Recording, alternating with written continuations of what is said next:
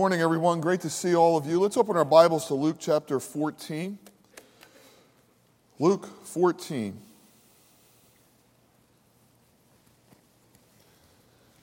This is a reading from Luke 14, 25 to 35. Now great crowds accompanied him, and he turned and said to them, "If anyone comes to me and does not hate his own father and mother, and wife and children, and brothers and sisters, yes, and even his own life, he cannot be my disciple. Whoever does not bear his own cross and come after me cannot be my disciple. For which of you, desiring to build a tower, does not first sit down and count the cost, whether he has enough to complete it? Otherwise, when he has laid a foundation and is not able to finish, all who see it begin to mock him, saying, 'This man began to build and was not able to finish.' Or what king, going out to encounter another king at war, will not sit down first and deliberate whether he is able with 10,000 to meet him who comes against him with 20,000? And if not, while the other is yet a great way off, he sends a delegation and asks for terms of peace. So therefore, any one of you who does not renounce all that he has cannot be my disciple. Salt is good, but if salt has lost its taste, how shall its saltiness be restored? It is of no use either for the soil or for the manure pile. It is thrown away. He who has ears to hear, let him hear. This is God's word." So we're in the second week of looking at the hard, difficult sayings of Jesus in Luke's gospel, and this is a disturbing set of verses. I mean, when I hear it, it disturbs me, right? It's hard to hear. You cannot be my disciple. If it was disturbing to you, you're not alone. Campbell Morgan was a legend at Westminster Chapel in London, England in the last century. He was the Prince of Expositors. And he said in his adult lifetime, this is a preacher of the gospel, there was never a time when he either read or heard this saying and fear didn't well up in his heart. Am I really a disciple of Jesus Christ? Now, we shared last week that the narrow gate that we all walk through was a gate of grace, not of works, lest any man should boast. So why would fear well up in our hearts? The Bible says perfect love casts out all fear. And we have that wonderful assurance in Romans 8 that we are inseparably linked to the God who loved us, died for us, and saved us. Paul pens these words that we can take heart every single day. He said, "For I am persuaded," he was absolutely convinced, "that neither death nor life, nor angels, nor principalities, nor things present, nor things to come, nor height, nor depth, nor any created thing shall ever separate us from the love of God in Christ Jesus. What I committed to him, he will keep to the final day, the perseverance of the saints." I believe in it. So how do we match up these words of Jesus? Unless you hate mother, father, and renounce everything, you cannot be my disciple. Well, last week I shared there's 3 rules that we need to look at whenever we come to difficult texts. For those who weren't here or somebody's listening by audio, I want to go through them real quickly. Number 1, always look at a difficult text in its context. Read the chapter, read 2 chapters. Get the flavor. What was the audience thinking? The people that were communicated in that day. The audience here, if you read Luke, is a great multitude. Jesus has not left for Jerusalem yet. There's been many miracles. He's a great teacher. There are throngs of people following Jesus. And in his own words, he said, not everyone here has faith. He said, you're not all here because you believe. Some of you are here because you ate and were filled. Remember in John chapter 6, where they wanted to make him king? When he fed the 5,000, they thought, oh my gosh, this is the Messiah. This is the bread king. This is the one who will overthrow Rome and restore Israel to her prominence. And then Jesus said these remarkable words, another difficult text, unless you eat my body and drink my blood, you will have no place in me. You cannot be my disciple. Also in the crowd were religious leaders, Pharisees, Sadducees, scribes. And Jesus kind of was teaching them in this parable, the Great Supper, where he talked about a king who invited all these people to a gathering, speaking of the Jews. And one by one they made excuses. And then he said, go into the highways, the byways, tell the Gentiles to come in. So he's got this big audience here, and he's saying very difficult things. That's the context. The second thing you need to do is ask yourself, what does the preponderance of Scripture teach us about what we're looking at? What is God's character? What is God's mind and the rest of the Bible concerning this? To love God, does it really mean I hate the very people that I love on this earth the most? Quite the contrary. In Genesis chapter 2, God looks down at Adam. He's alone, and God said, that's not good. And God, in his benevolence, crafts this woman. She was custom made, and he gives her to Adam. And Adam said, this is bone of my bone and flesh of my flesh. She shall be called woman. She was taken out of man. Therefore, a man will leave father and mother, cleave to his wife, and they'll be one flesh. It's a beautiful thing God did there. The marriage institution, wonderful. And what God was really saying there is, before we start any form of government, economic system, or even a form of worship, the foundational institution for life to flourish on earth will be the family. In God's mind, the love that exists between family members, all family members, extended family, would be the building block for a flourishing community. God said, be fruitful, have dominion over the earth. In other words, make something of the earth. Take your gifts and talents, make something of the earth, flourish in the earth. Make it a wonderful place. Is it any wonder why Satan has his attack on the family? Is it any wonder why he pulls dads out of families and divorce is rampant and all the abuse we see in families? He knows that's the building block. He knows that's the foundation, and that the love between family members is that strong. When Moses led the children of Israel out of slavery in Egypt, he gave them the law. Now, we think of the 10 Commandments, right? And there were 5 commandments to honor God, 5 commandments on how to live with each other. Jesus said that was the whole law. If you can do just those 2 things, love God and love each other, you'll fulfill the law. And God was giving them a framework to live civilly among one another, but he was also making them unique by giving them a culture, right? Every corporation has a culture, every school has a culture, and he gave the Jews a culture that they would not only worship God, but export that culture to the rest of the world, right? They were to be a light to the Gentiles. And in that culture, there were laws to live by, the 10 Commandments, but the laws extended to almost everything a Jewish person would do, right down to the way they would eat, right? They would be kosher. They wouldn't eat pork, no shellfish, no lobster. Praise the Lord, the law's over with. No king crab, Dungeness crab. They would be unique. Go to a ball game and they can't eat a hot dog, right? Those people are weird. What's going on? God made their economic system different. First 10% you're going to give to me. What was it like when your relatives heard that, right? Hey, Dad, I joined this new church. It's amazing and all. And now we give 10% of our income to the church. That's an interesting conversation among relatives, right? And then every 7 years, let the land lie fallow, and every 50 years is a year of Jubilee. God gave them a unique covenant called circumcision. And then he gave them a lazy day. God said, take 1 day in 7. Just rest. Don't do anything. No work. No. That was profound in that day. In the 5th commandment, Exodus 20:12, God said, honor your father and your mother so that you will live long in the earth and the land that your Lord your God is giving you. Paul picks this up in Ephesians 6:2, where he tells children to obey their parents. And he recalls the commandment, honor your father and mother. And he said it's the first commandment with promise. All the other commandments just tell us what we should do or not do. This one has a promise. It will go well with you. Wow, that must be really important. Now, a promise isn't a guarantee. It's generally the way things should go. The Talmud, which is not the Bible, it's not Scripture, it's just the oral writings of men who looked at Scripture and gave their ideas. But I found this one interesting. The Talmud said that God put in the commandments the honoring of father and mother because in the act of someone being born, there was almost a trinity involved. Isn't that cool? In the Talmud, Jews writing about a trinity. There was the mother and father, right? We know about chromosomes and sperm and all how that works. And then God, right? Jeremiah, when you were in your mother's womb, I knitted you. So there were 3 agents of creation, the Talmud says, and therefore if you honor mother and father, you're actually honoring God. When our children were small, they would get cabin fever right about February. And for 20 years, we would go to Lancaster to a place called Willow Valley. Had a great water area they could swim in, a smorgasbord. And they had a bus tour where the guy who took you on the bus tour to look at Amish country was a Mennonite man with a long gray beard, and he was fantastic.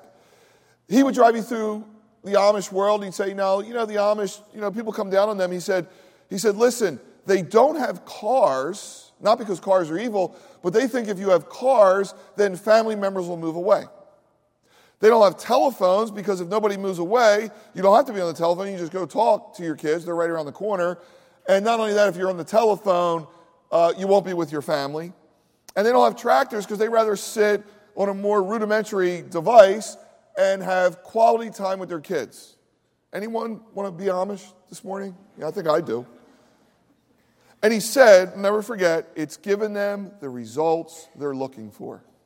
But then he said this. He said, you're going to see a lot on this tour. There's one thing you're never going to see. There are no nursing homes in the Amish community because they believe in 24-hour care to those who gave 24-hour care. That always stuck with me. And that came right out of the Bible. Solomon, the wisest man that ever lived, in Proverbs 1:8 said, my son, hear the instruction of your father, and do not forsake the law of your mother, for they will be a graceful ornament around your neck. And I already read you Ephesians 6. Children, obey your parents in the Lord. Honor your father and mother. It's the first commandment with promise. What does it mean to honor someone? Does it mean to do everything they say? Well, up to a point. It means to revere or respect their position. So what that means is my children are obey me. I don't need to give them any examples or reasons, right? I said it, you do it. I don't really need to spell anything out. But there comes a time, and I don't know if it's 18 or 21 in our culture, where my kids become my peers. They have intellect. They can make wise decisions. Some of them are smarter than I am. And therefore, I have to respect the way they're going. But I'm always dad, and I always get that respect. And so does my dad. Sometimes parents will give advice contrary to Scripture or conscience, life decisions, right? So if the preponderance of the Bible says that all these people should be honored, why does Jesus tell us to hate them? When you look at something in its context, you read it like you read any other book, in its literal, grammatical, historical setting. We've already talked about the setting, but the grammar here is interesting, and I'm not a linguist, but in the Hebrew at least, idiomatically, there were words that were used as a contrast. Let me give you an example. Jacob and Rachel is the greatest love story in the Bible. Genesis 29, if you want to read it later. No man has ever been more smitten by a woman than Rachel. I mean, he was just gone on her. And in that culture, you had to go to the dad, and the dad held all the cards. And he goes to Laban, and Laban says, yeah, you can have Rachel, but you're going to work 7 years, okay? What guy would do that, all right? And whatever guy would do it, the girl would feel like so special. And the Bible said that he worked for her for 7 years, and it seemed but a few days. Who said puppy love was only a couple months? I mean, this is unbelievable. But then Laban schnookers him, right? 7 years goes by, he works, he says, give me my wife, and he slips in Leah, right? You got to get them all married in that culture, and he knows he's wrong. Now he has 2 wives. And in Genesis 29:31, God looks down, King James Version, and when the Lord saw that Leah was hated, he opened her womb. Now, did Jacob really hate Leah? I don't think so, because she bore Judah, which was the line of Christ. I think Jacob's love for Rachel was so strong and so evident to everyone around that his treatment of Leah looked like hate in comparison. Jesus used this idiomatically one time when he was talking about prayer. He said, you guys out there are good dads. Your son asked you for bread, you're not going to give him a stone. If he asks for fish, you're not going to give him a scorpion. You're great dads. You'll give your kids anything they want. How much more, if you're evil, will your heavenly Father give the Holy Spirit to those who ask? What Jesus was saying is, you're a good dad. You know how much you love your kids. Your love is hate in comparison to the love of God. Making sense a little bit? All right, let me speak your language. So, football season's around the corner. And we root for the Eagles, right? Which means we hate the Cowboys, right? And if you moved in from another area, we hate the Cowboys. Now, do we really hate the Cowboys, or is our love for the Eagles so strong in comparison that it looks like hate for the Cowboys? No, we hate the Cowboys.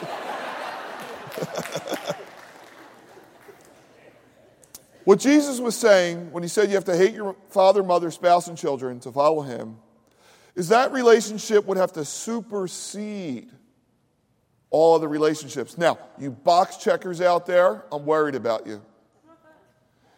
Because there's a bunch of you out there, when you hear supersede, you run to your flip chart. God comes first, spouse is second, family third, church, and then friends. Who in the world could ever live that way? And if somebody lived that way, I wouldn't want to be their friend.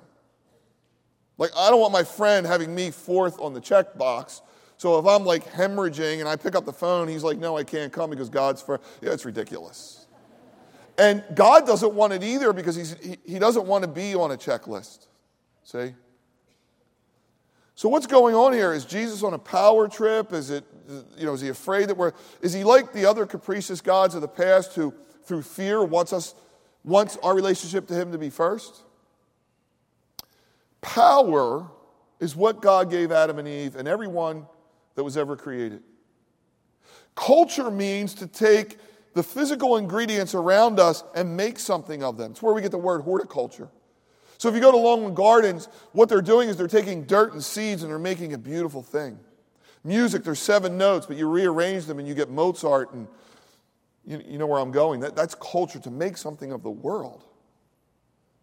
So God has given us power. Moms and dads have tremendous power over young children.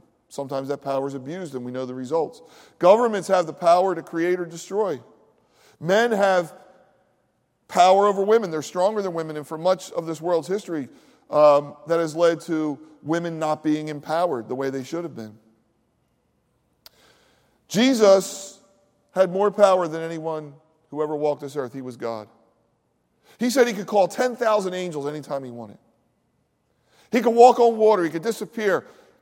Fire down from heaven. He could do anything. But the Bible says he divested himself. He emptied himself, a better word of that power. And became like you and me. Became one of us. Was born in a manger. Was a carpenter for 30 years. Died on a cross. His devotion to us was so strong, a great high priest, where he abolished the commandments that were contrary to us. His devotion to us was so strong, he was so all in, he wants us to be all in. Let's stay with the football analogy. Chip Kelly's been getting a lot of abuse. He's the Eagles coach. And he's getting a lot of abuse because people think he's a racist, they think this, they think that. Chip Kelly's built a culture. Through sports science and the way he runs his offense and all, he's saying to his guys, look, this is my culture. If you buy in, I promise you it'll work. But you got to be all in.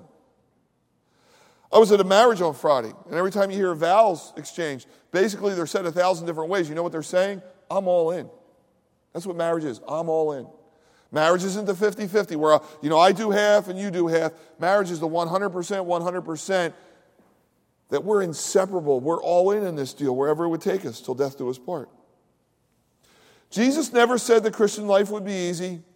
He never gave us a bait and switch. He said, if they revile me, they'll revile you. The key to this whole teaching is verse 26. Look in your Bible. Unless you hate mother, father, spouse, and children, and your own life, you cannot be my disciple. Well, I could be I could be a disciple. I hate life. I hate my life. I hate everybody's life. I hate everything. Remember the people would say, we were growing up as teenagers, I hate myself because I'm so fat. You look in the mirror. If you hated yourself, you'd be glad you were fat, right? The Bible said no one's ever hated themselves. The problem is we love ourselves. The problem with the human race is selfishness. To hate your own life, what does that mean? Again, to embrace the new path God has for you. The old way you were going would look like hate in comparison. The greatest fallacy in all the world is that we're in control. It's unbelievable. And we feel like we're in control. We feel empowered. We feel like we're going to do this and do that. And look at any teenager, any young adult. Their greatest thing is the unknown. The whole world's before them. You know, if you're our age, you look at it and think, oh my gosh, the whole world's before you. And they don't know who they're going to marry. They don't know what they're going to do. It's a very difficult time. And what God's saying is, I have a wonderful life for you. I'm going to craft a life that was made for you the way you were wired. You're going to fit right into it. I was listening to a prominent pastor recently. He's pastored for 40 years, has one of the largest churches in America. He was talking about how God tapped him on the shoulder when he was young and said, I want you to pastor a church. And how this one guy mentored him and took him under his wing, and the rest is history. And he said, I look back and wonder, what if I would have never heeded that call? He said, today I'd be a half-hearted Christian leading a corporation, probably make millions of dollars, and I would have missed all that God had for me. Christianity is the only religion where we're asked to die up front that we might live. Die to our dreams, die to our ambitions. Why? That God might override them and give us the grander vision. I told my kids this, now I'm telling a lot of young adults this. A lot of them come to me and say, we struggle with things. But how come you don't seem to struggle? You seem like you have this childlike faith and you never doubt and all that. I say, guys, listen, here's how it works. I'm a convert. You guys grew up in this thing. I'm a convert. Now, I have BC days. I know what it's like to have the hole in the heart and be empty and think I've got this way planned. And the day God came into my heart, the grass was greener, the sky was bluer. And let me tell you this. You don't think I know things weren't about to change? How could the God of the universe come into your heart and life not change? Dying to yourself is not stopping what you love to do, unless it's contrary to Scripture. Someone wrote a book called I Died to Myself and I Almost Died. You know, if you love the outdoors, God doesn't want you to stop hiking and skiing and swimming and all that. He wants to give you greater affections, greater paths. Again, that grander vision. He wants you to be emotionally healthy and spiritually healthy and whole. The greatest example of this is James and John. They were disciples, right? A disciple's a learner. It's not even a religious word. It's an apprentice. And the Bible says they were the sons of thunder. So thunder was dad. You all get that? Sons of thunder? Dad's name was Thunder. Probably had big biceps, lightning bolt, in his biceps. And Dad thought the way to the good life was build a business, and he built a fishing business, and his sons would be fishermen, and their sons, and they lived the good life. And he invested all this money into his fishing business, and he's got his sons working. And one day, this rabbi comes by and says, drop your nets and follow me. What do you think that conversation was like that night? You think the other neighbors could hear thunder rolling? What? You're going to follow who? After all I've done for you, and this is the path for you? Now I'm making that up, but I'm sure it had to go that way. Jesus said, you're going to fish for men. You were created to fish, but you're going to fish for men. What if they listened to Dad? He was Dad. You have to honor Dad, right? There'd be no John, 1st, 2nd, 3rd John, no Revelation, no statues in Rome. I mean, think about what would have changed. Jesus said, your love for me must supersede all other loves because I have your best interest at hand. And it lines up with what we read last week. Entering the narrow gate, there's going to be people pounding on that door in the end. Lord, we did this in your name. We did that in your name. We prayed. We evangelized. We did all those things. I never knew you. All God ever wants to do is to come in relationship with you. Does he want you to not have a spouse? No, he created Eve.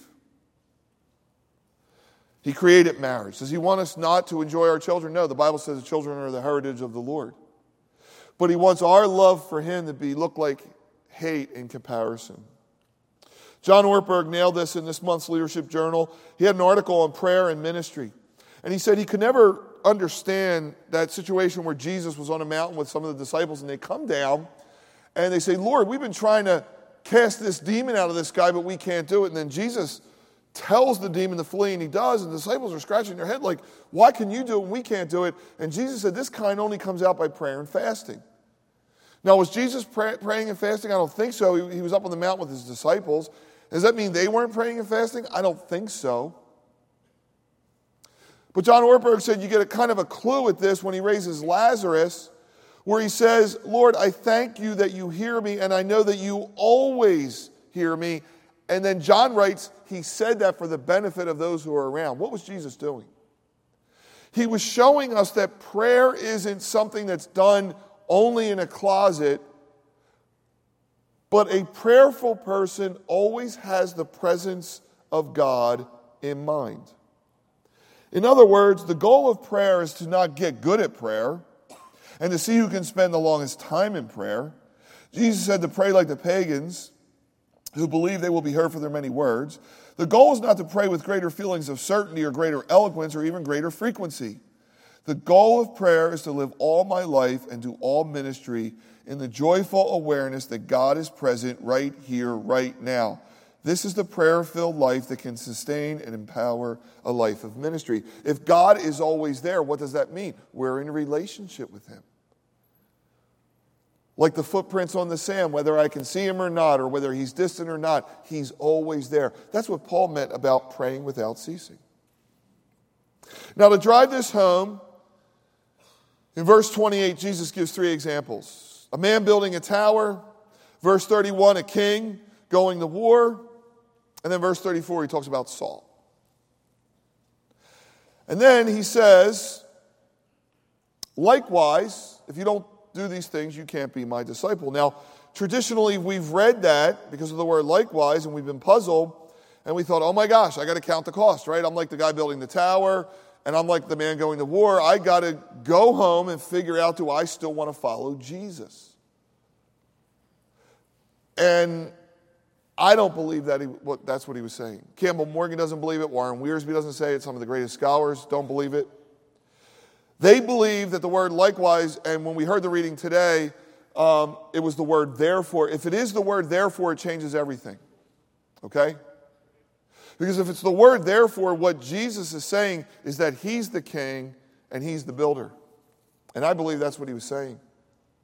I believe what Jesus was saying is that the cost was so high, that souls were at stake for all of eternity, that the gates of hell were pounding, and that he was going to build his church, that the laborers were few, but the harvest was great. I think what Jesus was saying is that the stakes of building the kingdom were so high that to go into this endeavor with half-hearted believers would doom the church for all of eternity. He was the faithful king. He was the builder that counted the costs. It's the only way I can look at it. I look at our world today. For one reason or another, here in Delaware County, God said, this is your field. And we've got to take this field and we've got to make something of it. We're the pillar in the ground of truth. We're all in this together. And we can't do it half-heartedly. We can only do it with people that are all in. You know, when I read these verses, I got stuck a little bit. And I start remembering all the conferences that I was at where Pastor Chuck Smith was teaching. And Chuck would repeat things over and over again, and now I know why, so that we would remember them. And his favorite verse was from Zechariah. It's not by might, it's not by power, but it's by my spirit, says the Lord. And you know, even though you know that verse, you think, okay, power's good, right? Volume's good, money's good, like resources are great. You start to trust in those things. And then you get stuck in your tracks and you're like, oh yeah, God, I get it. And then I thought, Chuck always talked about Gideon. So I went back and read Gideon. And here's Gideon, you know, he's got this great task ahead of him, and he starts out with X amount of men, and God's whittling the men down. He's like, God, you're going in the wrong direction. We're supposed to be going north with men, not south. And by the end, Gideon realizes he can do more with 300 men who lap than 33,000 of a mixed multitude. Jesus looked at the church of Laodicea and says, you're neither hot nor you're cold, you're lukewarm. I'll spew you out of my mouth. I never knew you. The church gets docile whenever it gets organized. And I don't mean organization. Organization's good. We've been talking about the NFL. The NFL is organized. It has referees, a commissioner, owners, there's rules on the field, and it has the greatest demographic of 18 to 35 than anything out there. Organization's great. When the church gets compressed, prioritized, whenever the church is led by a hierarchy where people feel comfortable, it moves on somewhere else. God starts something else. Because his eyes go to and fro, and he's not looking for the person who's going to pull out a Bible devotion with their kids. He's looking for people that are all in, who are disciples. When I was in Chicago, I ran into Richard Stearns. I don't know Richard Stearns. I've talked to him twice in my life. But I always stop him and thank him for all that he's done. He leads World Vision. And the reason I thank him is he's from Delaware County.